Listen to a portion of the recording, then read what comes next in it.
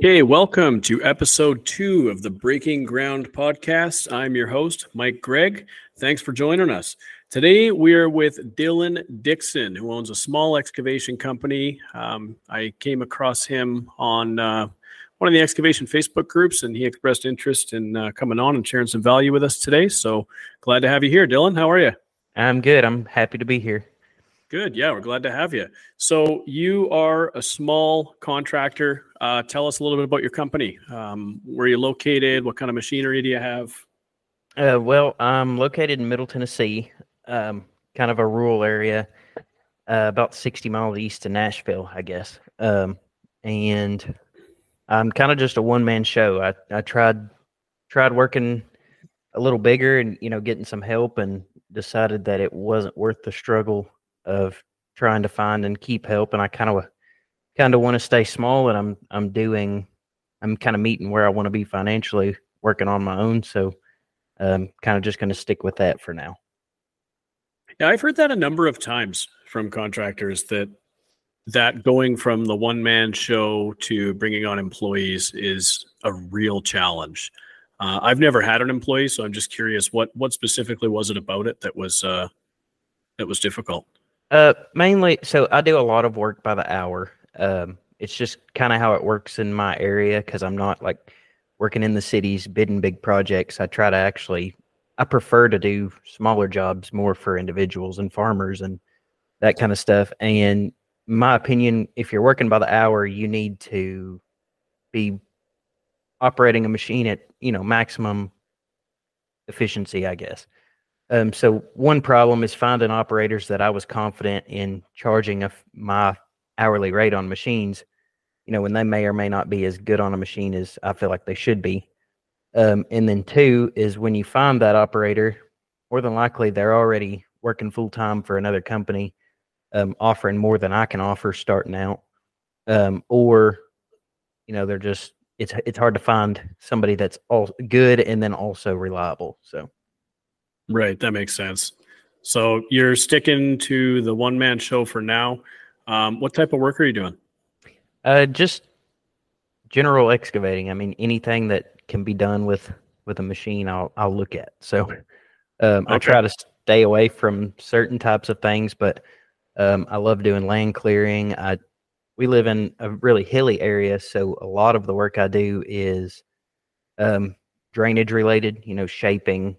A lot of times people will come in this area, and either homeowners will build the house themselves, or contractors that aren't very good contractors will come in and build something and end up messing a lot of things up. And people end up with a lot of water problems and, water running under the houses and just stuff that should never happen if somebody that knew what they was doing started the project. But a lot of times that's not the case. So I end up doing a lot of French drains and redirecting water, that kind of stuff. And I do enjoy that stuff. Well, hey, as long as there's contractors around doing a bad job, it keeps you busy, right? Yeah, exactly. How long you been doing it for, Dylan? Well, I'm 25 now, and I bought my first machine when I was 16. But I basically, my whole family was in construction. They were all more in the residential building side of it, building houses and stuff. But they would rent, skid steers and stuff to fix yards and stuff like that to begin with. So I've been around it since I was 4 years old. First time I ever was put on a machine, I was 4 years old, and we was putting in a septic system, and my uncle just kind of pulled it off to the side and set up the backhoe and just put me on the seat and let me go to town on it. So you've been around it forever, been working in it full time since I was about 16. You bought your first machine at 16 years old? Yep. Wow. When I was 16, I bought a 1986 Chevy Sprint, and that was like, just finding the money for that was a challenge. What kind of machine did you buy?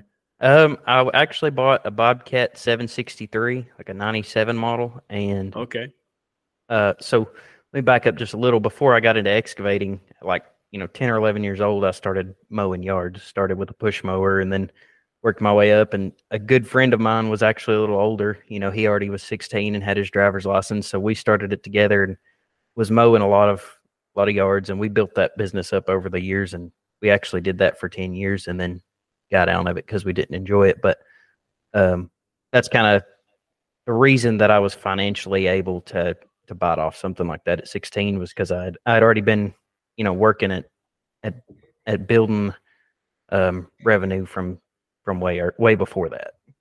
That's interesting. It seems like lawn mowing is a really common place to push off into excavating. The guy we had on the last episode, Reese, oh boy, his last name slips my mind at the moment. Reese Alley. He was the same. He started out mowing grass when he was super young and sort of worked his way up into machinery. So you've been excavating for a few years now. What type of equipment do you have these days? Well, I actually regret selling that first Bobcat still to this day. Um, from there, I went from that machine. Not long after that, I bought a 331 Bobcat excavator, about the same. It was like a 98 model. So older equipment. And then I've kept working up. I've had a Bobcat T190 currently. I kind of buy and trade a lot on equipment. When I see a good deal on something, I'll buy it and I'll use it for a while. And if I like it, I'll keep it. And if I don't, I'll sell it and try to make some money on it to move up to the next thing. But so currently, I guess your question was what I have currently.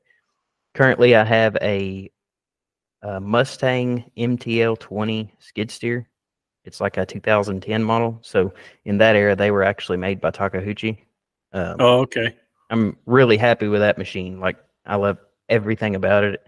If I could change anything, the only complaint I have is it's not a cab machine, but it is what it is. And I got a really good deal on it. So I'll probably run that one for, a good while. Mm-hmm.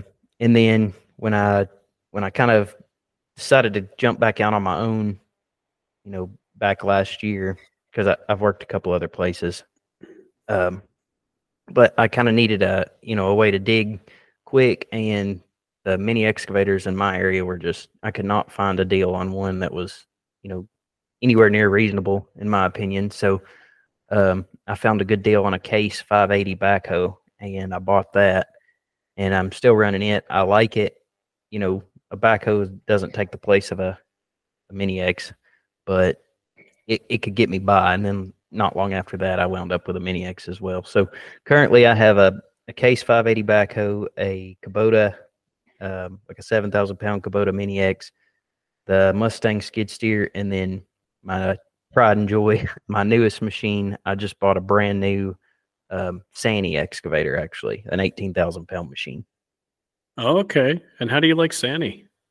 I've actually been really, really impressed with them. And I didn't, a lot of people's first impression is, they hear the Chinese and then they automatically just expect it to be junk and that kind of thing. But I spent, I would say, 2 years, researching pretty heavy on them because I was really interested. I really firmly believe in them. I was fortunate enough to, have a really good salesman, and he actually took me to their headquarters, their North American headquarters in Georgia. I got to tour the factory and kind of really get to know their brand and their mission and kind of what they're about. And it just, to me, it's not Chinese junk, and you got to do your research to come to that conclusion on your own. But I'm really impressed with them, and the price point.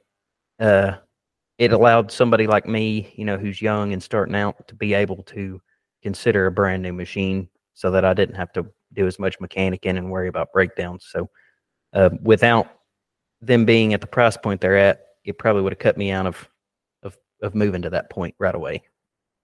Yeah, it's interesting. The people who talk trash about Sany always seems to be the people who don't own them. Like, people who own Sany machines seem to all love them and speak really highly of them. But you see people asking about which machine to buy, and there's always a few of the old boys jump on and go, "It's got to be a cat or a deer. It's got to be North American steel." But everything's made in China. Yeah. I mean, how many parts in those cat and deer machines are made in China? At the end of the day, I mean, China, they know how to manufacture good stuff, and they know how to manufacture really, really cheap stuff. Right. Well, and I believe Sany actually owns their own steel plants. So I think that's a big part of the reason on why they are able to, come in at the price point they do. But also, I think that they're just, they're not coming in trying to gouge everybody like some of the ones that have a name are, just because they can. Yeah, and they've been around for a long time too. Yeah. Like I think that when these brands they come to North America, we just assume they're a new brand because we've never seen them before. But a lot of them are pretty well established. Like I think Sany has been around since the early '90s, and they make some serious equipment. They make Oh yeah. cranes and all kinds of really heavy duty stuff. And it's the same deal with Doosan. I think they're Korean, if I remember correctly, but they've been around forever making Right. machines. They're just sort of newer to the not really new now, but they're newer to the North American market. And people around here, the local dealer near me has started selling Doosan in the last 10 years, and people are really, really resistant to the brand. And I don't know, they seem like I've run a few of them. They seem like decent machines to me. Yeah.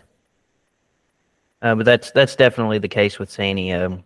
I feel like, I mean, I've been on almost every brand out there at some point or another, and I can't find a complaint about the Sany machines at all. And before I made the decision to buy one, I actually rented one for 2 months, just to kind of confirm what I thought, and then I have zero regrets, and don't think I ever will.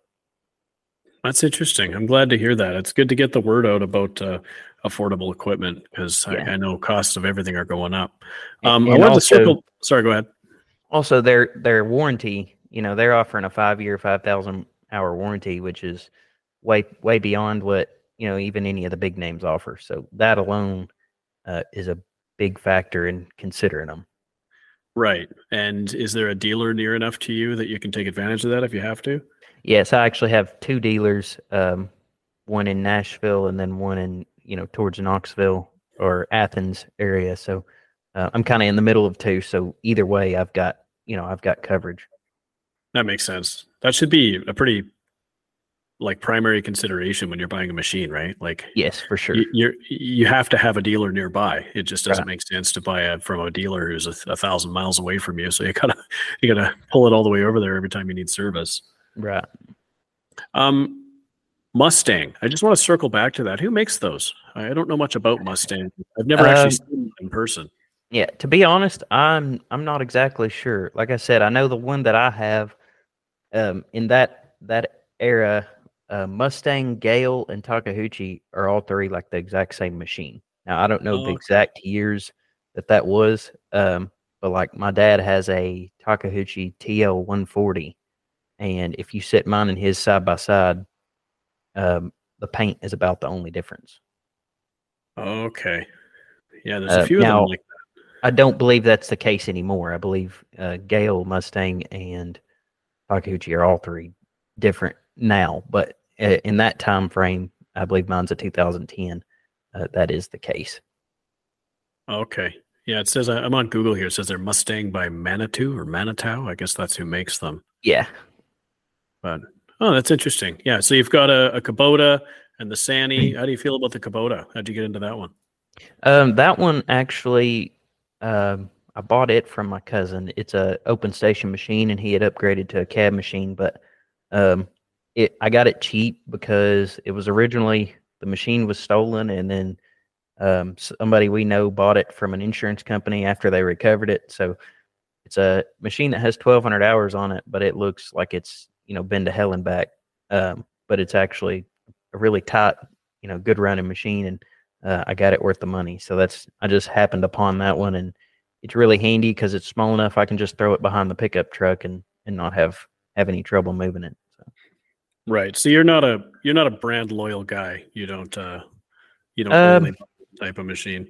no, not necessarily. Now there's some things that I'll own one type of machine in their brand, and then wouldn't own one of the others. And like, um, for example, Bobcat. I was pretty hardcore on Bobcat on their older stuff when they had Kubota engines on their skid steers and mini X's and stuff.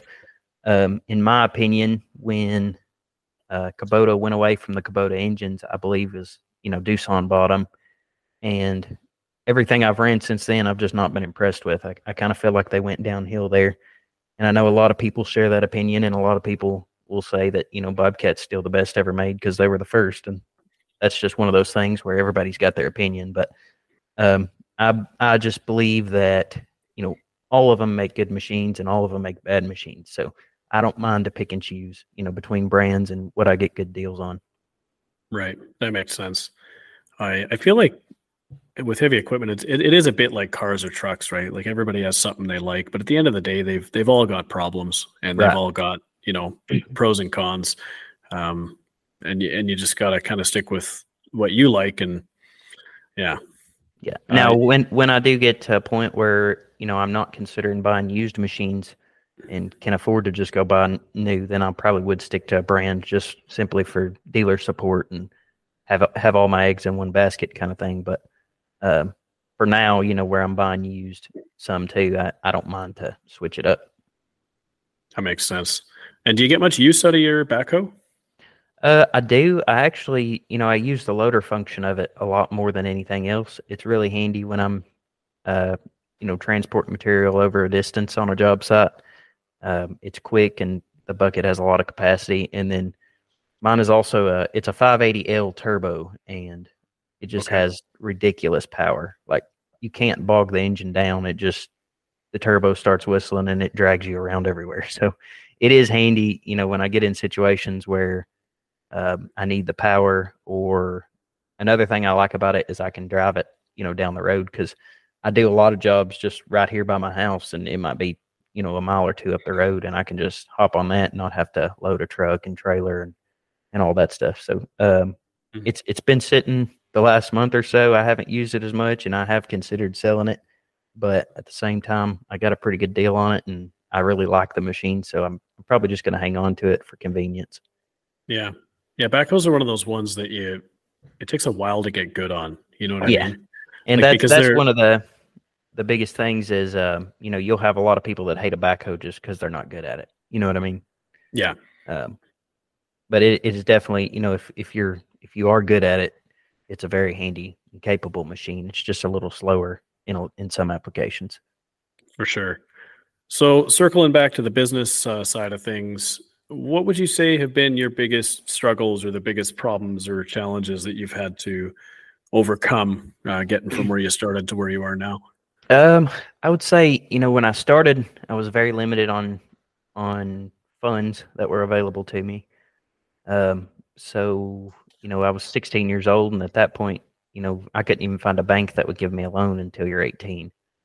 So I was fortunate enough to find a private loan, and it was like 9% or something like that. But it was the only way that I could get started, and I was willing to do it because I knew I could make the payments. So um, that was one of the big struggles, and because of that issue, it put me into older equipment and stuff that I had to work on. So then I kind of had to learn to be my own mechanic because I didn't have the budget to pay one, and that was, it was a struggle, but also I wouldn't trade none of that for the world because it taught me so much along the way. Um, and it just, I can pretty much fix just about any issues that I have with any machine I have, just because at one point, I didn't have a choice.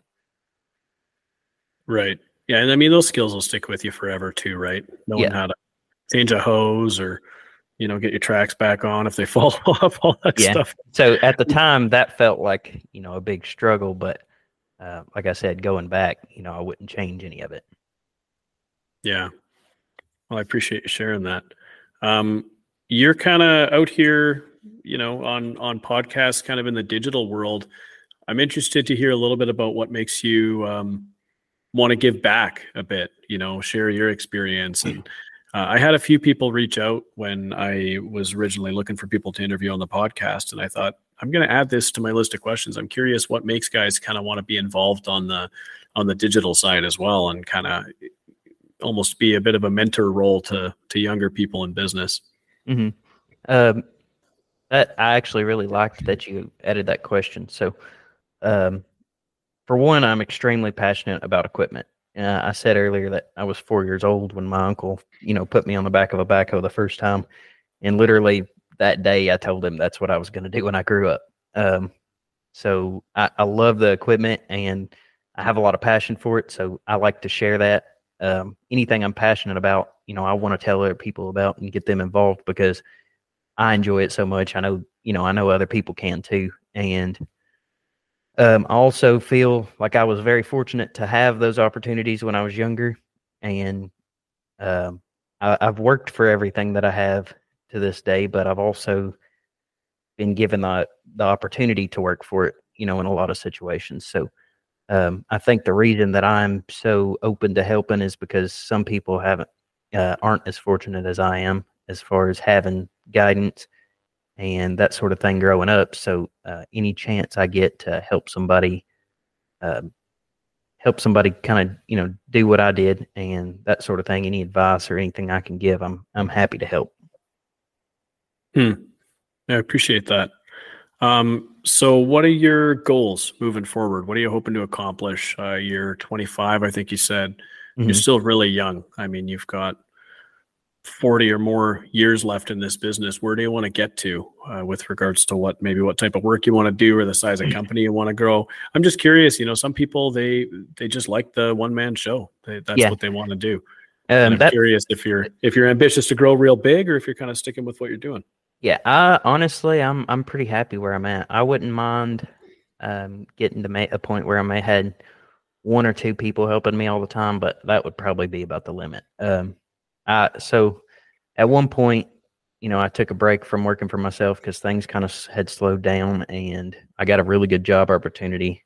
At the time, I was 22, I guess, and got a really good job opportunity for a company traveling as a project manager, and we was building restaurants and stuff. So I hated the work. I hate carpentry. I hate that side of construction. But the money was really good, and it put me in a position financially, to get my house loan closed and all that kind of stuff. So I did that for a couple of years. But anyway, I don't really know how because of the management experience I had in that, and I didn't enjoy it at all. I hated every second of it. I just don't see myself wanting to build my company up to a point where I have to stay off the machines just to manage what's going on. You know what I mean? Yeah, no, that makes sense. So you want to stay 1, 2, 3 people kind of max? Yeah, where, basically where I want to stay on a machine as much as possible. That's where I'm happy. Anything beyond that, if I get into, too much of the management side of it, I don't enjoy it. And for me, in order to stay focused, I've got to enjoy what I'm doing. So that's important to me. I like that. I talk to a lot of people and there's this real hustle culture right now where everybody thinks they got to grow and grow and grow and expand. And there's nothing wrong with that, but there's so much money to be made on small machines, on small jobs. I've heard from a number of people that their 35s and their 17s make them the most money. Yeah. And it's okay to kind of just build a situation and a life that you're content with, but maybe it's not built on the back of that kind of hustle culture where you're go, go, go, go, go, expand all the time. That's cool. I appreciate you saying that. What would you tell somebody starting out right now? Somebody new who's just wanting to get into the business? Yeah. First thing I would say is that it is important to go, if you don't have any excavation experience, the first thing I would do is find a company, find a construction company. There's tons of them out there and everybody's hiring because nobody can find help. But go to work for somebody and kind of learn the ropes a little bit, even if it's just a year or so that you do that, and go to work every day, work hard and try to, go there with a learning mentality. Don't go there just hating your day, trying to be there for the paycheck. Even if you're in a ditch shoveling, be paying attention to what's going on and learn the dynamics of what's happening and how it's supposed to happen. Because a lot of people start out and don't really know what they're doing. And those are the companies that fail fast or end up with a bad reputation, which ends up, kind of paralyzing them. Yeah. I mean, there's a balance there, right? Because nobody knows how to do everything. There's always going to come a point in business where you're kind of pushing the limits of your knowledge and your experience. Yeah. But at the same time, you don't want to roll up on a job site and just have absolutely no clue what's going on, right? And so what I'm saying is go into that, if you go work for somebody, go into that expecting just to kind of learn the process. You're not trying to learn every detail of everything, but you need to learn how to overcome and adapt. You know what I mean? When you do face something you don't exactly know, If you've worked for somebody and been in the field, you're probably going to have an idea, of kind of what to do instead of just going into it not having a clue and just acting like you do. Yeah, and know where to find the answers too. I Right. did years ago. I got my pilot's license, and when I was working through it, they said there's no way you can remember all of this information. You're never going to know everything about meteorology and all this stuff related to flying an airplane. But the key is to know where to find the answer, right? So you don't want to Right. get stuck and not even know where the resources are to figure out what you have to figure out. Yeah, and see that's something that you'll run into as well if you work with somebody.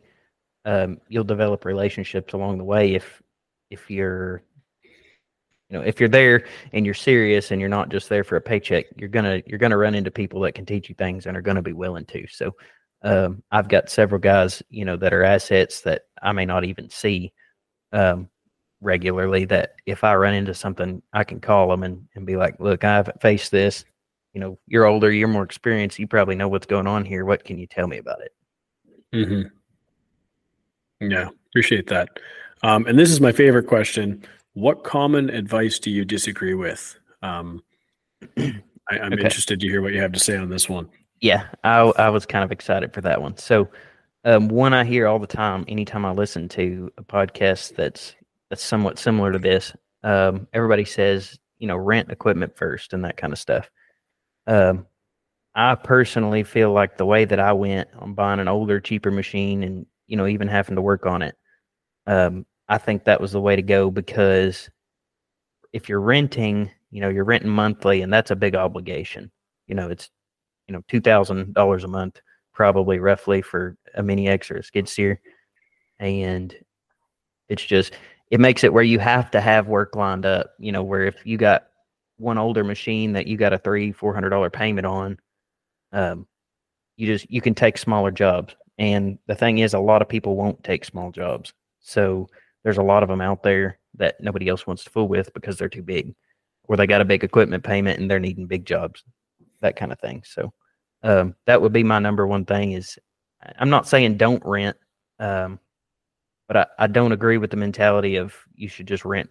Some people say you should rent for years before you go buy equipment. And I just think that the value you'll learn in working on an older machine as well is going to be invaluable to you later at some point. Yeah, that makes sense. I think it depends a lot on the market where you are too. True. Where I live, the market for used everything has just been absolutely insane the last few years with COVID.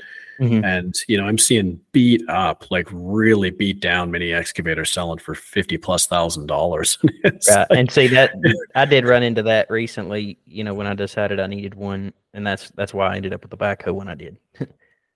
right. Yeah. Yeah. I guess it comes down to just like kind of assessing your situation and doing what's right for you. But you're right. Even I say that. I tell people, hey, why don't you rent? Consider it. And Yeah. yeah, no, that's interesting. I appreciate And you saying it's that. it's not a bad plan. I'm just saying, like, if you're renting and you got that obligation, then you don't have a choice. And sometimes that's fine, but then also sometimes when you're starting out, you're not going to have the work to guarantee that. So Yeah. and I'm probably speaking a little different than a lot of people are too, because I feel like majority of excavation companies are going to be based in an area that is a little more populated and has a little more going on than where I'm at. But I don't even advertise, and I stay covered up. I'm kind of scared to advertise, and I live in the middle of nowhere, so I like it that way, and I like doing those type of jobs. Have you done any advertising? I haven't. Nothing at all. Where do you get your jobs from? It's all just word of mouth. This is another example of, I feel like I might have had a leg up a little bit, in my whole family being in the residential construction area. So, when I started out, I was doing a lot of work for uncles and, my dad and my mom, literally everybody is in building around me that I know. So, I had an advantage there, I feel like. It's a pretty natural transition into this business then. Yeah, and see a lot of it, when I was working for my uncles full time before I bought my first machine, when they would rent machines, I was the one running them. So, I pretty much just rolled right into it. That makes sense. What's your favorite quote, Dylan? Um, Do you have one? I don't really think I have one. I read that question, when you sent it to me ahead of time, and I was racking my brain trying to think about it. And I went through a spell when I was younger. I used to race four-wheelers a lot, and my favorite quote then was probably from Ricky Bobby: "If you ain't first, you're last." So I love it. Is there anything else we haven't covered that you'd want to go through before we close out here? Any other advice do you have for new or young business owners? I don't think so. Other than, like I said, to me, one of the very most important things would be to work for somebody and get some experience in the field if you haven't got it already, but you're wanting to get into excavation. And then that goes another thing that I didn't necessarily touch on that goes back to the renting equipment versus buying. If you're working for somebody, making an average paycheck, you should be able to afford to buy an older used piece of equipment and kind of start doing some things on the side, and gradually build into it rather than just say, quit your day job and then go into it expecting to make a living at it. So I would say gradually, kind of work into it, and it'll all come together there if you do quality work and show up when you say you will. Yeah, that makes sense. Dylan, really appreciate you being here today. This is some good info on here. Where can people learn more about you and your business? So like I said, I haven't really advertised much, but recently my newest endeavor and something that I hope to grow into a business on its own one day is I've started doing YouTube and just kind of filming, my day to day on what I'm getting into with my excavating stuff. And that's actually, another tip that I would give to people who, if they aren't in a position to go work for somebody, YouTube is a really valuable asset to kind of learn the trade. So you can find me on YouTube. My channel name is Digging with Dylan, and I've just recently started it, but it's doing pretty well, and I plan on being really active on there and hopefully growing that into something. That's awesome. We'll leave a link to that in the show notes, and everybody check out Digging with Dylan on YouTube. Dylan, thanks again for being here. I appreciate everybody listening to the second episode of the Breaking Ground podcast. This is brought to you by Rankmaster Digital. You can check us out at rankmaster.ca if you are ready to grow your excavation business. Thanks for listening.